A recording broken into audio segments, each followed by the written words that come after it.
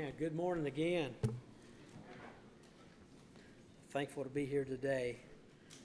Y'all pray for us as we sing. Amen. Just that season. Amen. Oh, snotty and everything. But we're here today, though, not to make a scene or not to be seen, but to lift up Jesus. Amen. So y'all pray for us as we sing.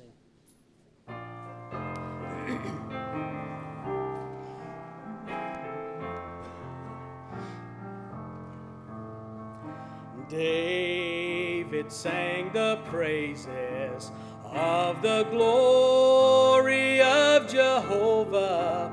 Paul preached that all is lost save knowing Christ. And John said he's precious by leaning on his bosom. So for a moment may I humbly testify. Did I mention that I love him? Oh, how I worship and adore him. When I could see no way, he made a way. And did I mention that he's been faithful to every promise he's ever made me? Oh, I love him. That's all I want to say. Now, how many sermons can be preached about this Jesus? How many songs can be sung about God's Son? Oh, there are not enough words, not enough notes in the music to tell the story of all my Savior's done. Hey, did I mention that I love him? How I worship and adore him. When I can see no way, he makes a way. Did I mention that he's been faithful to every promise he's ever made me? Oh, I love him. That's all I want to say. Do you know it? Will you sing it with me? Did I mention that I love him? How I worship and adore him. When I could see no way, he makes a way. Oh, did I mention, oh, he's been faithful to every promise he's ever made me, and I love him. That's all I want to say. I love him. That's all I want to say.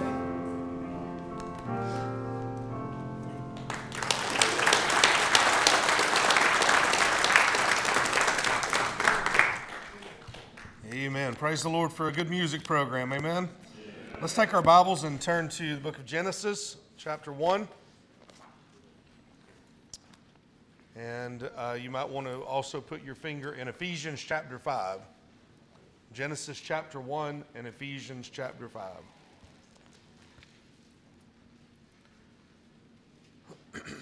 As we have, while you're turning, as we've stated previously, we're planning to spend several weeks together concerning this idea or this concept of 3D, three-dimensional Christianity, which includes the castle, the career, and the church. And we've spent a couple of weeks talking about the foundation. This week we're going to look a little further into the picture. When you find your way to Genesis chapter 1, if you'll stand with me in reverence of the reading of God's Word, we're just going to read a couple of verses here and then we'll pray and start. Starting in verse 26, Genesis chapter 1. And God said, "Let us make man in our image, after our likeness, and let them have dominion over the fish of the sea, and over the fowl of the air, and over the cattle, and over all the earth, and over every creeping thing that creepeth upon the earth." So God created man in his own image. In the image of God created he him, male and female created he them. And God blessed them. And God said unto them, "Be fruitful, and multiply, and replenish the earth, and subdue it, and have dominion over the fish of the sea, and over the fowl of the air, and over every living thing that moveth upon the earth." Let's pray and ask the Lord to speak to us this morning. Father, I pray that you would be with us as we look into these truths this morning, as we speak and answer the question biblically, what about marriage? God, I pray that you would encourage and edify this morning. Lord, I also pray that you would challenge, and that you would charge, and that you would convict. Father, where necessary, I pray that conversion would be known. Lord, I pray that as we gather together this morning and we think on these things as we are developing this thought, God, that your blessed Holy Spirit would be among us, that he would be given liberty to move, to illuminate, and to do those things which he is charged to do. And I pray that before we leave here today, that, Lord, we would see application and walk obediently to it. That it would be known as we left today that our walk is different. Father, I love you, I thank you, and I praise you in Jesus' name. Amen. You can be seated. When we think of this idea of castle, of course, that's my word. When we think of the idea of castle, or the castle of the Christian, we are, of course, speaking about their home, the legacy which they will leave. The castle for the Christian must be built upon the solid rock foundation, which is Christ. Not only must it be built on the solid rock foundation, but Christ must be the cornerstone of the building. It is built upon him. And that's why we shared the previous two sermons, as we talked about the idea and we considered the truth that we need to follow God, imitate God, that we need to love like Christ, that we need to put off the old man, that we must become renewed in the spirit of our mind, that we must put on the new man. Those things are laying that solid rock foundation for everything else that we do in life. When we get there, we are laying that foundation. And so with that in mind, we would begin thinking about the castle, or the building of the home. And when we think about home, then of course we think of everything that consists in the home. We would certainly consider our connections, those relationships which are comprised of spouses and spouses and children and our other family relations. And we would consider also our competence, our consistency, our contentment, how we are looking unto the Lord for those things. And we would think about even the family calendar, how we organize our home, how we drive our home, and how we order our days. And some would even think about career in this area, but we'll spend time on that later. Likely, if we were to begin distinguishing homes, one of the greatest distinctions in the household is the question of relational standing. Is it are you a single? Are you married? Are you divorced? Or are you widowed? I mean, that basically would be a distinguishing factor, a distinction in the home. And those are all, by the way, descriptive terms. They're not defining terms. They're descriptive of where you are. The defining comes in our relationship with Christ. That relationship becomes before all of the others, and that is what is important, and that is definitive. For certain, it defines who we are. But nonetheless, we would think about all of these categories, those who seek marriage and have yet to enjoy it, and we would ask the question, well, what does the Bible say about marriage? What about marriage? And for those who have a failed marriage, and that occurs, we would say, well, what about marriage? And for those who have no desire for marriage, because that occurs, well, what about marriage? What does the Lord say about marriage? And lastly, for those who are married, whether happily or otherwise, you're married. And the question is still the same. What about marriage? What does the Bible say about marriage? And that'll be our consideration today. And I want you to know this will be bottom shelf. Because if we get the simple things right, the other things will come. So, in this morning, there's something for every believer, no matter your status, married or otherwise. So I hope that you'll stay tuned in, and I believe the Holy Spirit will help. The first question we would ask, if we're thinking about what about marriage, we would say, well, what is the origin of marriage? Where did marriage originate? Where did it begin? What is the first mention of marriage? And that's what we've read this morning. There in Genesis 1:27 and 28, we see not only the creation of man in verse 26, but in 27 it is reiterated that he was created in the image of God and that they were created male and female. And then God blessed them and said unto them, be fruitful and multiply. That is the beginning. And marriage, so you'll know this, and if you've been in church any length of time, you probably know this and have heard these words. Marriage is the oldest institution in the world. It's the oldest institution among men, mankind, if that suits you better. It's the first institution in the Scriptures. It is the first command of God given to man even before work. Marriage occupies that space. It's a very important facet, and it has been scripturally defined. And when we would think about this fact of the origin of marriage, well, who is the architect? Who is the planner of marriage? Who first stated? Who first had the concept? Who first had the thought that, oh, what needs to occur is marriage, this idea of two becoming one? Well, God is the architect of marriage.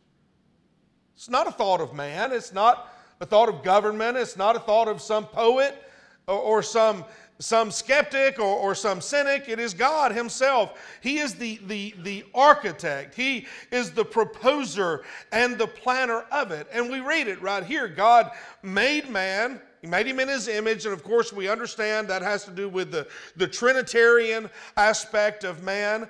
And we're made in the image of God. And not only did he make him in his image, he made them male and female. He made them diverse from one another in order to complement one another. That is the plan of God in the creation of man and woman. And then he said to them, be fruitful and multiply. It's all rather elementary.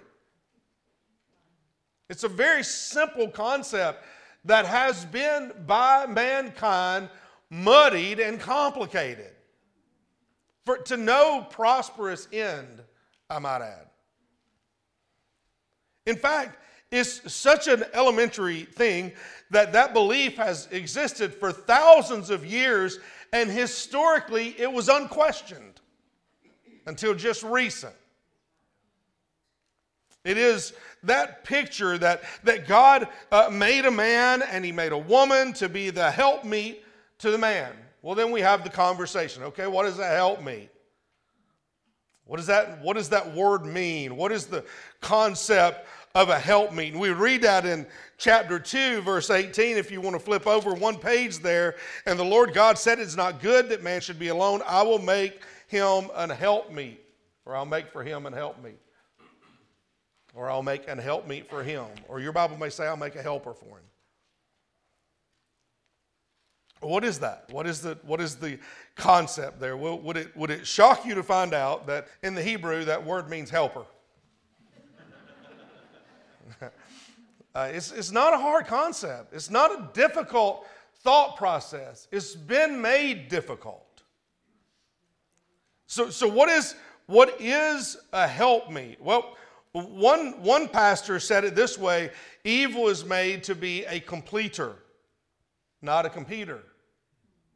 There's context in chapter 2. In fact, if you look right there in chapter 2, leading up to that, the Lord had set aside Adam in verse 20, verse 19, and he said to Adam, name the creatures. And so whatsoever Adam called every living creature, that was the name thereof. And so these animals were all paraded in front of Adam. You can imagine that any way you want to imagine it, but they were brought across in front of him, and there was a period of him looking at them and studying them and determining in that concept or in that time frame what to call them and how to name them. And in that moment, he would fully study that animal. He would look it over very well. And he would call it something, and it would occur to Adam, and we see this in verse 20, that there was none of them that were proper to be a helper or a completer to him. That's what he says in verse 20. And for Adam there was not found a helpmeet for him. And so God paraded all of the animal kingdom in front of Adam and showed him every one of them and said, none of them are like you. You are special. You are different. And so we get the concept. We get the context that you would see two animals together, a male and a female, and what happens? Well, then they're baby animals. And then everything moves forward the way it is supposed to. And for Adam, he was to see that and realize none of them are like me. And then God would make one for him. Therefore, he says there that he took out from Adam a rib, and he made him. And you see in the latter verses of chapter 2, we see not only that God was the planner and that he planned this union and that it would accomplish all of the things that God had set forth, but also we see God's heart concerning marriage when he says there in verse 24, therefore shall a man leave his father and his mother and cleave unto his wife, and they shall be one flesh. That's God's heart for marriage. That's the intention. And this is pretty special when it's developed around Christ. And so we see its planner, and we also see in this same thought the participants, that the planner designed a man and a woman. The planner designed a male and a female. So that's the design. It should not even be questioned. That is the design. Well, the co-contributors are to be heterosexual in constitution. It's very simple. It's very straightforward. That is the only way the process works. And it's the only way that it makes sense. And so anything that departs from that design, anything that departs from that design is not of God. You cannot be made of God. It is not of God. It is not an honor to God. It is not legitimate. It is at best an imitation, and at its worth and truthfulness, it is an abomination. Anything. So what does anything mean? Well, anything means anything other than one man and one woman. Anything. The participants are clearly laid out. Well, what is the purpose? Well, the purpose is also clearly laid out. And by the way, I would say the purposes of Christian marriage, godly marriage, they are manifold. But there are two very clearly stated right here. And one of them is to procreate, to replenish the earth. And so let me say this, and I don't say this with any apology. And I will say this as I'm preparing to say it without apology. I've not always believed it, but it has always been true. and it is true, and it will remain true, anything that seeks to work contrary to that should be looked at with a skewed eye and suspected as a tool of the enemy. That even goes today. Anything that changes the concept of marriage being one man and one woman and the two of them procreating as God makes available is wrong. That means everything. And so, just so you won't come to me later, my wife and I used birth control. Knowing what I know today, would we have? No, we would not have. Okay, because we grow and we learn. So anything that stands between that being fulfilled, it's not of God. And the purpose of it is not of God. And the end result of it will not be honoring to God. And it encompasses much more than that. I'm not sure when, and I'm confident there's somebody in here that will come to me at the door as soon as this is over and give me the answer to this question. And I want you to know I don't particularly care. If it was important to me, I would have researched it for myself. So it's not the sermon, it is an aspect of the thought process. I don't know when population control became a thing. I don't know who first came up with that. I would suspect it was not good in its genesis. I don't know when population control or the idea, the concept of overpopulation became a thing, but let me tell you what kind of thing that thing is. That thing is an evil thing. You and I are not to be the authors of life and death. We're not designed for that. That's not our responsibility. We're not to determine how many people this earth can support. We didn't create this earth. God would say to Job something very applicable in this moment. Where were you when? Right? That would be the answer to that. That is not who we are. We are not intended to be dictators of life and death. We're not enabled to make such decisions. Only God is. So anything that works to dissuade, discourage, or disable procreation within a heterosexual marriage is not of God. So the very first purpose of marriage is to procreate, replenish the earth. Secondly, is to become one. It is a union. And it is meant to be a union. It is meant the two becoming one. And furthermore, what God has put together, let not man put asunder. It is that the two become one. There is all sorts of places we could go with that, but in the end, isn't it a wonderful thing? Isn't it an amazing thing when two individuals become one, growing up together, growing old together, and completing one another? And when the marriage is founded upon Christ, that is what it is, and that is what occurs.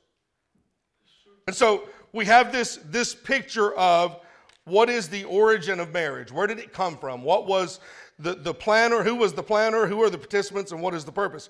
And secondly, what is the order of marriage? What is the order of marriage? Now listen, this may seem very mundane to you.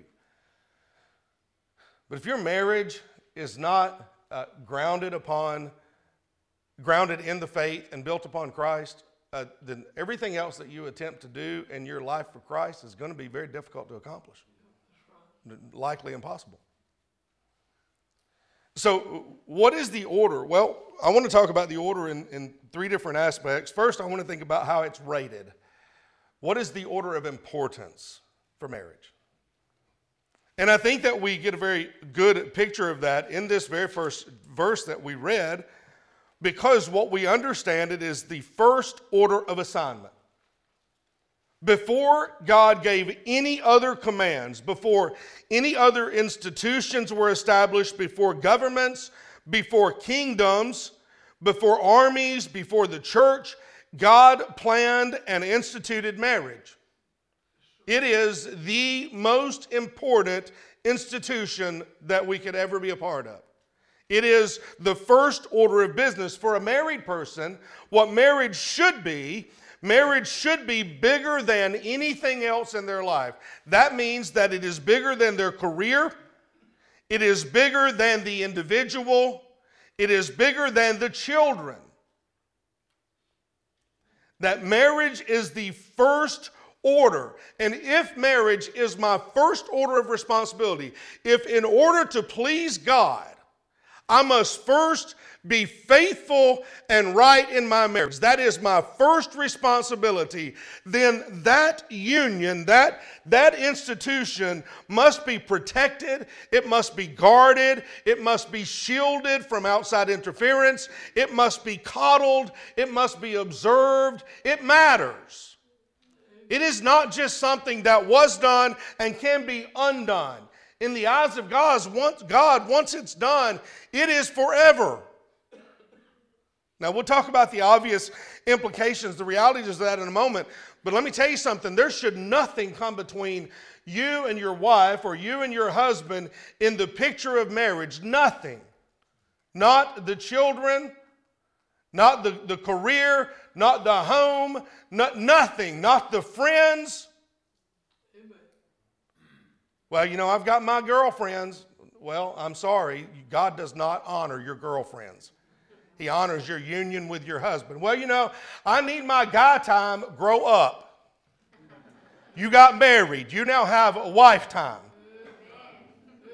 There should nothing come between that. Does it? Absolutely. Do people do it and do it successfully from the outside looking in? Sure. Is it what it should be in God's eyes? It is not. Nothing should come between that union. That union should matter more than everything in the world. It is a responsibility that God gave you first.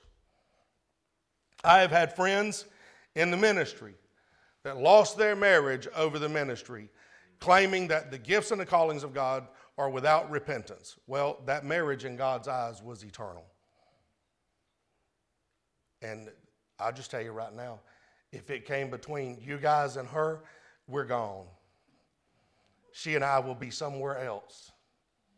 Nothing comes between the marriage. Nothing comes before the marriage. It matters. It's rated number one. It is the first order of assignment. Well, what do we understand about that then? If it is the most important thing, if it is the number one assignment, if it is the first order of business, then in reality, it will be the first objective of attack. And that will be in the home and outside the home. If times get tough, you're married and times get tough, the very first thing that's going to feel pressure is the actual marriage itself. Finances ruin marriages. And if we're going broke, baby, we're going broke together. Because what is half of nothing? It's nothing. Finances do that. All sorts of pressures do that. The enemy wants to see marriages end. The enemy wants to see families destroyed because of the importance that unit makes in God's economy, in God's plan and purpose. So let's put that in more mundane terms, as much as I'm capable of doing. If someone is flirting with you, making you feel special, making your spouse seem insignificant or unimportant, that is an attack, and it ought to be viewed as an attack, and it is an attack of Satan. And let me tell you something, you're not special, but you are a partner in the most important enterprise in God's economy. Amen. And that enterprise ought to be protected above everything else. It's a very powerful enterprise, and Satan wants to destroy that. And do you know what you amount to in Satan's plan as he attacks the marriage? You are a pawn. Do you know what you amount to in God's plan as it proposes marriage? You're a partner. What would you rather be? A pawn or a partner? If you when you see society attacking marriage, and they're attacking it through sexuality. They're attacking the concepts and ideologies of monogamy. They're attacking the concepts and ideologies of gender, of reproduction, of childbirth, of traditional marriage. That is Satan. That is the enemy of marriage, and his goal is to destroy the family. It doesn't care about you. It doesn't care about you. It doesn't care about your happiness. It doesn't care about your personal fulfillment. It has no concern for you at all. It is not interested in making you a better version of yourself. It is interested in making you less of a married person than you are.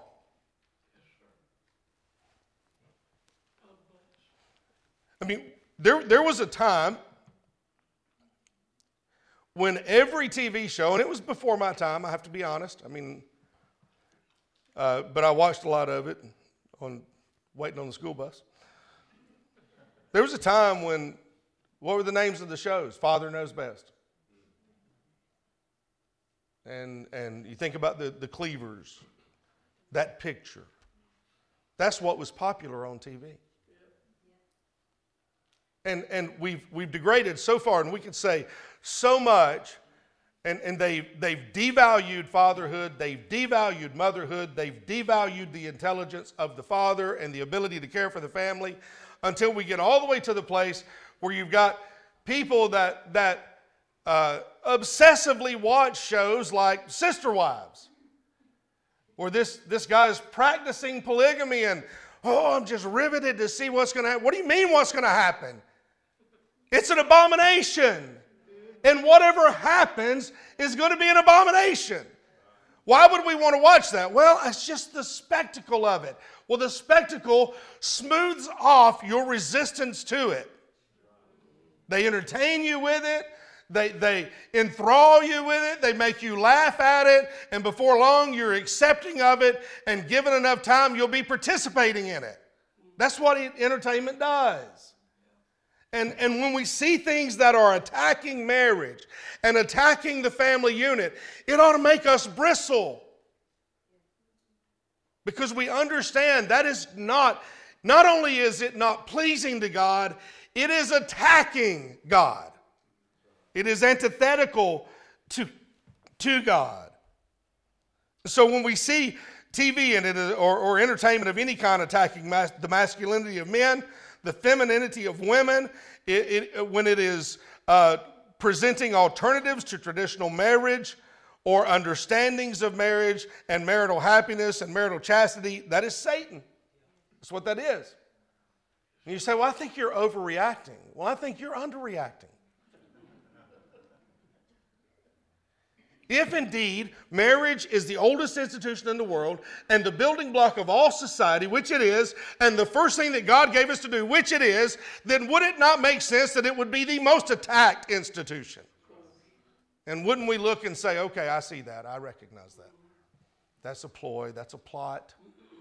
I'm not going to participate in that. So we see this idea of its rating, we see its realities, and then I want you to think about its reconciliation. How do we see it reconciled in society, or should it be? And I want you to know, marriage is firmly organized in the Scriptures. It is not ambiguous. It's not suggested. It is firmly organized. Turn to Ephesians chapter 5.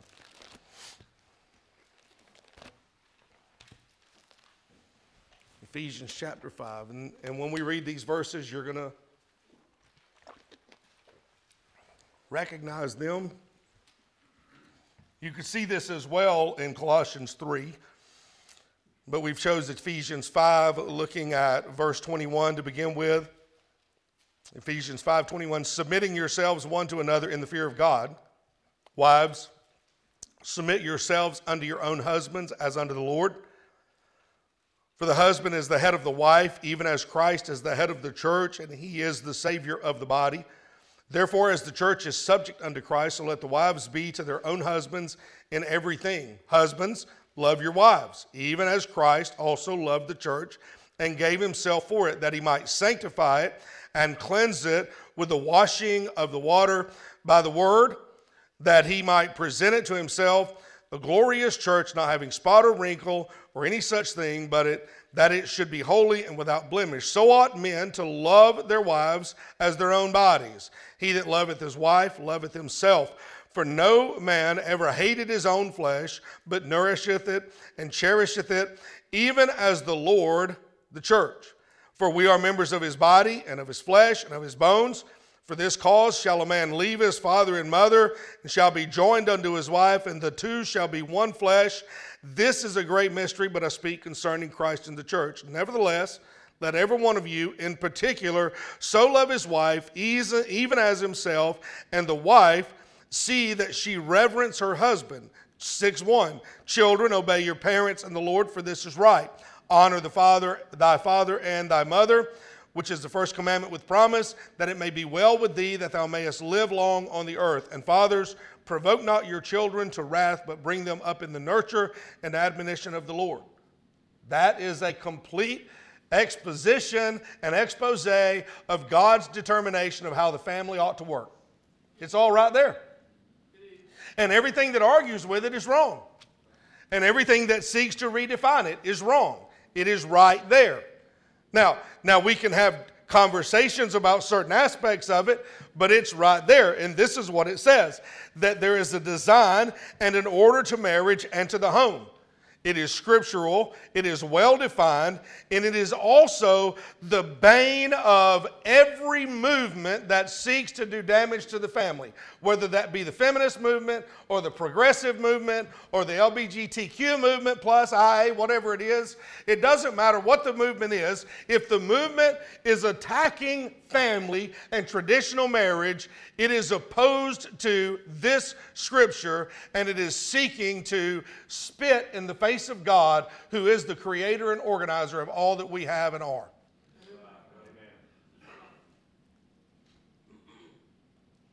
It's evident in creation that the woman, I should say, is to be the helper to man. That's what it said. It's not a devalued position. In fact, we're told in other areas, Paul says that you treat the woman as the weaker vessel, is what it says. But what it's describing is the difference, the way I heard it explained recently, the difference between a terracotta pot and a porcelain dish. One of them you would not do with what you would the other, because one of them is dainty. It is special, it is valuable, it is precious, and it is the weaker vessel. And you would protect it and provide for it. Where that terracotta pot, you do anything you want to with it. It's not valuable. And it's built a little different. And so we have that idea that the woman is to be the helper of the man. It should also be evident, however, that the man is to love and protect and to provide for and to cherish the woman, because Adam said, this is bone of my bone, flesh of my flesh. This is part of me. I'm going to guard it the way I would guard myself. I'm going to love it the way I would love myself and provide for it the way I would provide for myself. And so that's very evident in both passages in Ephesians and Colossians that describes the order of Christ being over the husband and the pair being over the children. And that's been demonstrated in a number of ways. If you're reading or if you bought the book Christian Family by Larry Christensen, it's on the reading list this year. The way Larry Christensen shows that is a descending flow chart. If you're familiar with flow charts, Christ at the top, he is above the husband is above the wife and the husband are above the children. That is not a downward rank, it is a protective order. Not only Larry Christensen describes it that way, Bill Gothard, regardless of his what he turned out to be, was on the right track in the beginning, and the way he shows it is umbrellas. And I'm sure you've seen it. You may not have known it was Bill Gothard, but the great big umbrella that says Christ, and the next umbrella that says husband, and the next umbrella that says wife, and the little umbrella that says children. And under each of those, there are responsibilities. And I drew that house. That's the way I see it, because we're building something that would be honored of God. And we're building that, and we're doing that together. And the idea, the concept is that you are in submission to the Lord. That's what we're trying to comprehend. And so the order is that the entire home is under Christ's umbrella. And as the children submit to the parents, who are they submitting to? Christ. And as the wife submits to the husband, who is she submitting to? Christ. Say it. And as the husband is ruling guarding the family and leading the family, he is in submission to whom? Christ. It's a loving picture. It is a comforting picture. It is a picture that describes what health looks like in the household. And you break any of those chains, and what you end up with is chaos and discomfort. You take a husband that breaks out from under the headship of the Lord. The family and the home is going to suffer. You take a wife that breaks out from under the headship of the husband. The family and the home are going to suffer. You take children that will not honor and obey their parents. The home is going to suffer. However, typically, just for clarity, I believe that would be a symptom rather than a cause. At any rate, we have this picture that the husband is leading and taking responsibility for the family, and that he is first submitting to Christ. Therefore, he is loving them as Christ loved the church. Well, how did Christ love the church? Well, he loved the church so much that he gave himself for her. He sacrificed himself for her. He did so selflessly. That's love. Talk to me about all your erotica love. Love is when you give yourself for that other person. And Christ, therefore, the husband is loving and submitting to Christ. He's loving the way that Christ is. He's giving himself for the family, the wife first, and then the children. That is Christian order. Well, what does it require? Such a redundant theme for me the last couple of years. What does it require? It requires sacrifice of self. It's bigger than you are. Sacrifice of self for the wife and then for the family.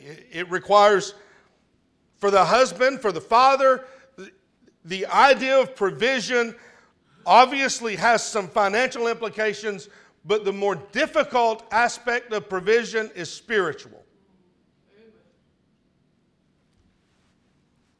I was about 32 years old when it occurred to me. I want you to know something. It was the most challenging understanding that God ever laid in my lap.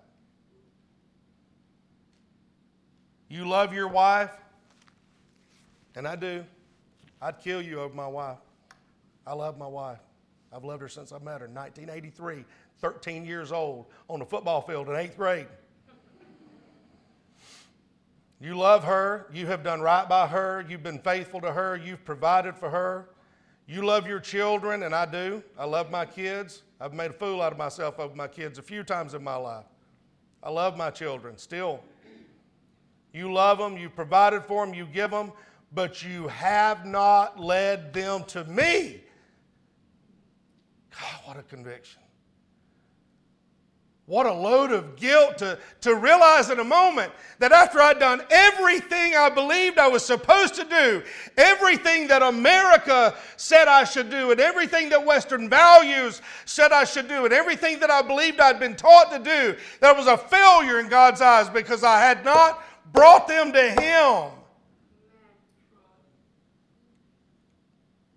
And typically speaking, and I see this often, most Christian men, whether it happens when they're born again and it all happens at one time, or it comes in a process, most Christian men come to a place in their life where they realize that they are not sufficiently spiritually leading their family. And I want to tell you something. There's a decision to be made right that moment. And if you put it off, it may not ever come back again. If in that moment you decide, well, I've done the best I could do. Well, I'm better than that guy over there. Well, what's done is done. Well, you can't unspill the milk. Shame on you. Because what you ought to be doing in that moment is you ought to be saying, yes, Lord, you're 100% right, I have not. And God, as you, with you as my witness, if you will give me the ability, I will lead today, moving forward, as if every day is the last day of my life. I'll lead them spiritually. I'll bring them to you. I don't care how old they are. I do not care. I don't care if your kids are in their 30s or 40s and married. If you as a father were not spiritually leading them, start now. I've had dads say to me before when I was youth pastoring, friends, well, you know, my daughter's 13. Those things have started. I'll hand her off to her mother. Are you out of your mind? You must be crazy. That girl is special, and you're the most important man in her life. And you're going to hand her off to her mother? Shame on you. You better bow your back up and know this is when it matters. You don't hand kids off. Lord, I remember the day when I used to think, boy, I can't wait till they're 18. I wish they weren't. I wish they were 5 again where I had them under my nest. They're a lot easier to protect them because they're still mine. And they're still my responsibility. It requires sacrifice. And when you realize, man, listen to me, husband, father, when you realize that you have not, don't put that off. Make that the most important thing in your life. That I want to stand up and be a Christian husband and father and grandfather. Too much is made out of wives' submission, both by men and women. If that's the word that you're hung on, it's going to be a long day because you hung on the wrong word. I suggest, husbands, that rather than you talking about how she won't, that you start sacrificially and preemptively and selflessly loving her. And ladies, I suggest, and you don't have to take my advice for it, but I'm speaking to you from my heart, that instead of worrying about the world's definition of equality, why don't you begin helping your husband be the man you've always dreamed he would be?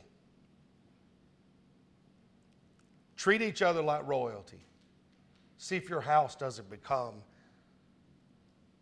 a place fitted for a king and queen. What's the obligation of marriage? And I'll get done here quickly. Well, according to Matthew 19, in the words of Christ, it is a lifetime obligation. It is meant to be one man and one woman till death do us part. That's what he says in Matthew 19. Now listen, we know that divorce happens, but for the grace of God, it could have happened to me. It still could, but for the grace of God. We know that divorce happens. And we know that it happens to people who are at fault. We know that it happens to people who are not at fault. We know that some have later repented. And we know that some have had confession and forgiveness and restoration. Those things are all there. That's absolutely there. It's not an unpardonable sin. It's been painted wrong. It does not disqualify you. It's not unpardonable. It is something to be repented of and moved on. However, what we understand is that's the thing about people, is that people are messy. And when people are involved, the involvement is going to be messy. But the biblical design and the Christian intent is until death do we part. And I think it's simply stated, the further we could get away from the overwhelming divorce rates of today, the further we could get away from that, the stronger the family would become. And I don't want to be redundant, but as the family goes, so goes the church, and as the church goes, so goes society. And the divorce rates within the church are as bad as they are, maybe worse than they are outside of the church. Well, why is that? It's because people have not worked at developing spiritual leadership in the home and building a Christian family. The next thing, we know it's a lifetime commitment. The next thing, it's a type of the church. That's what Paul says there in Ephesians chapter 5. This is a type of a relationship that occurs in the church. And so we could better comprehend what occurs in the church by living our Christian life through our marriage. It is a picture to help us understand the relationship between Christ and the church. Lastly, I believe marriage is a calling. Now, why do I say that? I say that because I believe some people don't want to get married, and don't need to get married, and should never get married. And what has happened in our society is those people have been stigmatized, and they tried to define them by saying that they are gay or biracial or bisexual or whatever they want to call them. And it's not the truth. Paul says that God made some people eunuchs, and some are made eunuchs of themselves. Some people just don't have a desire. They don't have a need. It is just not there for them. And that's fine, because what marriage is not, it is an institution of God, but it is not a requirement for every believer to be married. And I've heard a friend of mine talk to me so much about how they've been devalued because they weren't married and they didn't have children, so on and so forth. That's foolishness. It's absolute foolishness. It is a calling, marriage is. It is something that God puts on your heart. Paul would actually talk about in 1 Corinthians 7, that if you can live without marriage and do so without burning in lust, then you should do that, because when you're not married, you can focus all of your energy, love, and affection on the Lord. And that goes for men and women. But if you're not built that way, if you burn with lust, so to speak, then by all means, get married and build a Christian marriage. But if you don't, don't. You should not. You should just focus your energies on the Lord. Just focus your energies on serving the Lord. And then the last thing that I would want to say is, if you're seeking a spouse, and I know you're going to find this very hard to believe, but nobody ever asked me my opinion. I mean, we have singles in the church. Not one of them come to me and say, Pastor Corey, what should I do about my love life? I don't know why that is, but they don't, because I've got a really good love life. And I have a lot of opinions. But look, seriously, if you're going to be seeking a spouse, you need to first make sure that your relationship with the Lord is right. If that one's not right, you're going to have a hard time developing another one. That one needs to be right. And if that one is right, then the more you understand about what right is in relationship to the Lord, you should understand that whomever you're seeking needs to improve or further that relationship with the Lord, or else they are not on the list of being sought. If they don't make you closer to Christ, if they don't make you more Christian, if they don't strengthen your spiritual walk, then you may go ahead and have that relationship. You may go ahead and accomplish that marriage, but it will be fraught with anguish if you indeed belong to Christ. Because if they don't currently, you're not going to win them after marriage. It's not going to happen. You're not going to change the way they act after marriage. It is not going to happen. If you look at that person and the first thought that comes to your mind is, well, if they would do thus and thus, you just need to walk away. It ain't right. What the love songs of the 80s used to say it this way: if it ain't easy, it ain't right. If you look at that person and all you can see is a laundry list of projects, save yourself the time. Go get a dog.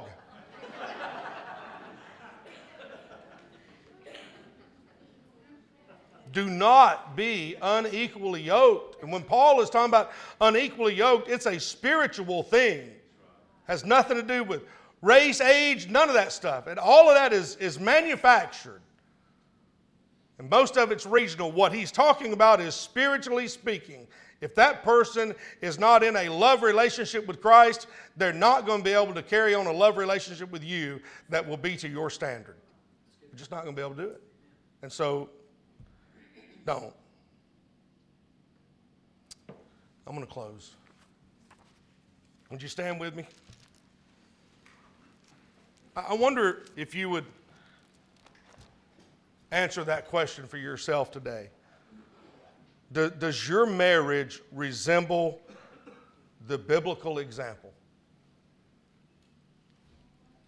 Husband, are you in a submitted relationship with Christ? So much so that it dictates the way you interact with your wife. That's how the answer should be.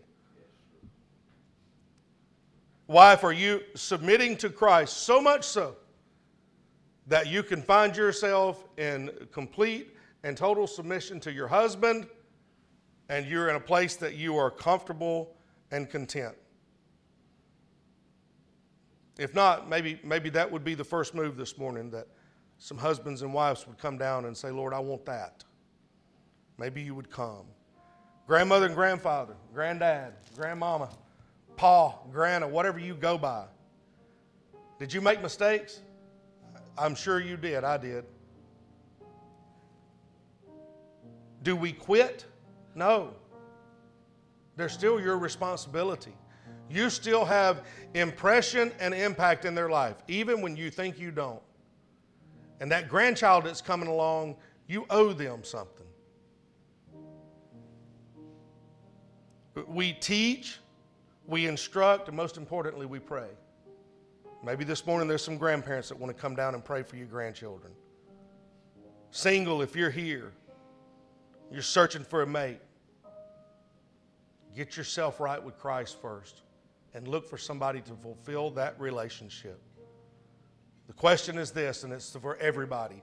Are you fully submitted to the Lord's will in your life? It starts with Christ being the cornerstone, and that comes from regeneration and rebirth. Repent, believe the gospel. Call upon the Lord, and you shall be saved. Would you come this morning? Father, I pray you'd bless this time of invitation. In Jesus' name, amen. Just as I am without one plea, but that thy blood was shed for me, and that thou bidst me come to thee, O Lamb of God, I come, I come. She's going to play through one more time. I am and waiting not to rid my soul of one dark blot, to thee whose blood can cleanse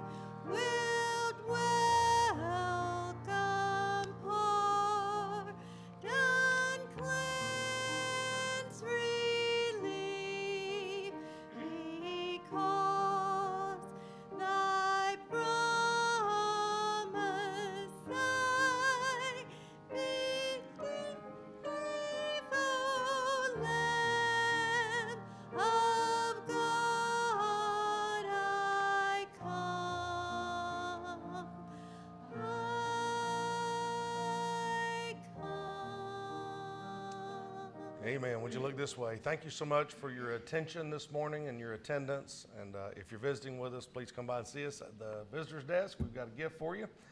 And I hope to see you this afternoon at the Ag Center at 4 o'clock. It starts at 4, so that means don't be in the parking lot at 5 till.